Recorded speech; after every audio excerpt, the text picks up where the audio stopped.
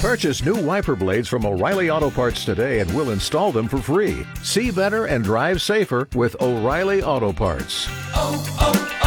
O'Reilly Auto Parts. All right, 5 minutes after 9 on your Monday morning. As I said earlier, some things happening in Washington over the weekend, no doubt about that. So we head to our WHBC Newsline this morning and bring in our senior White House correspondent for Great Television, Mr. Jon Decker. Good morning, John. Good morning to you, Pam. Hope you're doing well today. Hope you had a great weekend as well. Did you watch some of those games yesterday? I did. And, you know, I was torn because as a Steeler fan, didn't want Baltimore to win, but kind of tired of seeing the Chiefs, you know. Okay, yeah. But, They're hey. a good team. They find ways to win. They do. They do. That's the mark of a good team when you're not playing, you know, at the level where you're accustomed to, and yet you still find ways to win. That's an example of what we saw yesterday, you know, with both the NFC and AFC championships games yesterday. It'll be a good Super Bowl. I think it's going to be a good one. I hope so. I love the Super Bowl, one of my favorite days of the year. I think it's a great event, and I think the fact that we've got a rematch makes it more exciting. Me too. Looking forward to it. Very, very much so. All right. So tell me what's been going on. I know there was an impeachment brought forward, correct? Well, what we saw yesterday, Republicans brought forward, unveiled, released 2 articles of impeachment against Homeland Security Secretary Alejandro Mayorkas. They accuse him of willful and systemic refusal to comply with the law. That's the first article of impeachment. And the other one is breach of public trust. Never heard of that one before, but that's what they've come up with. And we will likely see a vote as it relates to those 2 articles of impeachment in 2 different committees within the next 2 weeks. The 2 committees being the Homeland Security Committee in the House and the Judiciary Committee also in the House.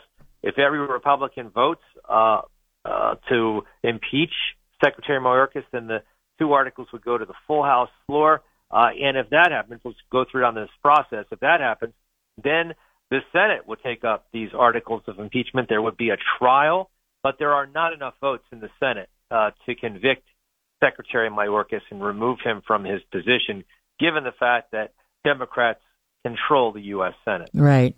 So they'll go through the process, and it'll end up probably being for nothing, really, just to... Yeah, that's right. You know, think about all the big issues that are going on right now, and, you know, why take up something when we know what the outcome's ultimately going to be? And you could even argue that same thing as it relates to those impeachments of former President Donald Trump. Right. The first one, where we knew what the outcome was going to be in the Senate, you know, given at the time Republicans controlled the U.S. Senate, but they are obligated to take up those articles if indeed they pass out of the House of Representatives.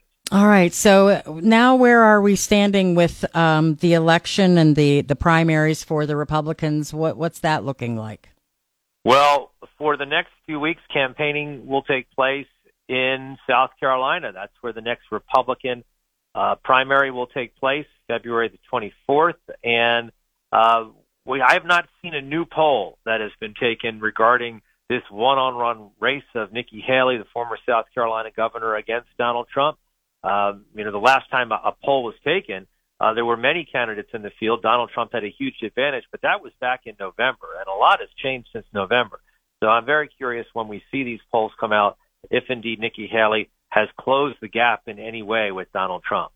You know, it's interesting. I saw some information over the weekend. They were talking about how, you know, there are many people who say she should get out of the race, and she's not going to. She wants to just keep moving. And but they were saying in the past, and I can't remember who it was, that waited until almost the convention to, you know, get out of the race. I don't know if it was Ted Cruz, maybe. Yeah, Ted Cruz. Yeah, Ted Cruz. He waited until in 2016, that election cycle, finally removed his name from consideration, released his delegates at the 2016 convention for Republicans. You certainly can do that if you wish to do that.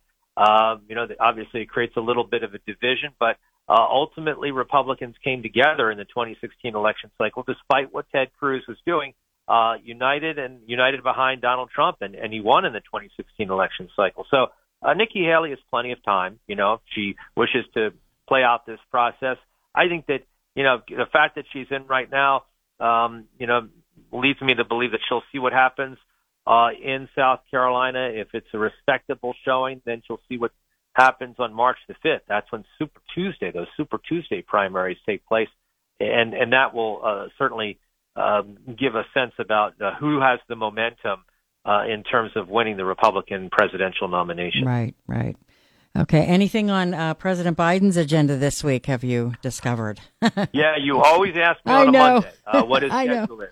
And I'm glad you do. So tomorrow the president will be traveling to South Florida. Good place to go in the wintertime. He's not doing any public events in the sense that, campaign rallies or anything like that. Instead, it's a fundraising trip. He's going to be in both the Palm Beach area as well as the Miami area for some major fundraising. Running for president does require fundraising. So that's what Tuesday is all about for President Biden.